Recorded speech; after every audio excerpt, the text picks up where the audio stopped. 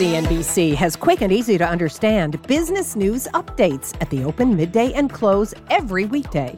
Markets, money, and more from Wall Street to Main Street. I'm CNBC's Jessica Ettinger. Follow and listen to CNBC Business News Updates wherever you get your podcasts.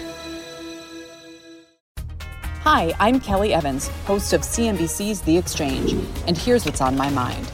Don't look now, but interest rates are breaking out to new 16-year highs. The 10-year yield is just a hair away from 4.5%. But wait a minute, didn't the Fed just pause on rate hikes at its meeting this week?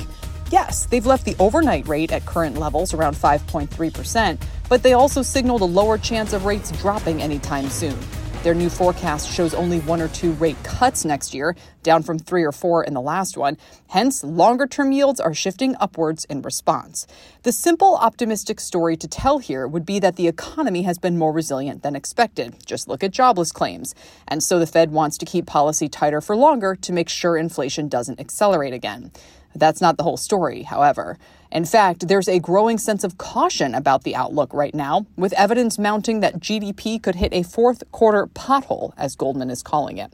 And the stock market's behavior also seems to confirm the unease. The S&P 500's sharp year-to-date rally began stalling out in August, and stocks are selling off this week on the upward move in rates. Having failed to break out to new highs this year, the market broadly remains about 8% lower than its year-end 2021 all-time high close of nearly 4,800.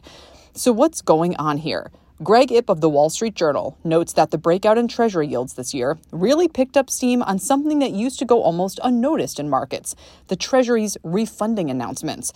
Their early August updates in particular showed a much bigger borrowing need, $1 trillion in the third quarter, up from their $733 billion May estimate, thanks to soaring budget deficits. And perhaps it's no coincidence that stocks have since stalled out.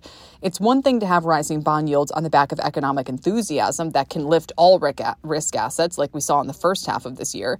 It's quite another to have rising bond yields because there's too much government debt for markets to swallow, which poses a longer-term threat to the economy. A glance at the situation globally confirms this dynamic. Why else would German yields be at near-decade highs while their economy is in its third quarter of recession? Germany's debt issuance has jumped by 20% this year alone, as it has turned to more borrowing to help it weather the energy crisis stemming from Russia's war on Ukraine. Even Japan, where growth has surprised to the upside, factors into the global supply glut. The Japanese have long been major buyers of U.S. treasuries, but their holdings have fallen over the past year as their own yields offer higher returns. Indeed, foreign ownership of U.S. treasuries overall has fallen from about 45% a decade ago to just 30% today, according to economist Peter Boockvar. And that's as the total amount of outstanding treasuries has soared from just $5 trillion in 2008 to more than $25 trillion today. And amid all of this, global central banks are also no longer the massive buyers of government debt that they were last decade, when engaged in massive quantitative easing to try and lower bond yields to stimulate their post-crisis economies. Indeed, they're now doing quantitative tightening, or in other words, trying to run down their massive balance sheets by offloading securities. It feels like a long time since we've seen yields being driven by supply rather than demand factors, but it's hard to ignore the mounting evidence that we're seeing precisely that dynamic seeping into markets. And it may be why real rates keep rising. Actual inflation-adjusted rates have more than doubled just since April. If you use the 10-year TIPS as a proxy, at 2.1%, we're now back to pre-crisis levels.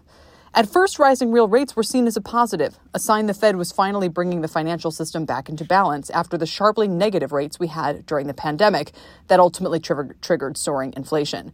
But if real rates keep rising from here, especially if the economy starts to weaken at the same time, policymakers will have to figure out how to throw the brakes on. And the answer to that may come as much from Capitol Hill, already in the throes of a spending fight, as from the Fed's offices. Thanks for listening. Be sure to follow the Exchange podcast, and you can always catch our show live weekdays at 1 p.m. Eastern only on CNBC. See you then. CNBC has quick and easy to understand business news updates at the open, midday, and close every weekday. Markets, money, and more from Wall Street to Main Street. I'm CNBC's Jessica Ettinger. Follow and listen to CNBC Business News Updates wherever you get your podcasts.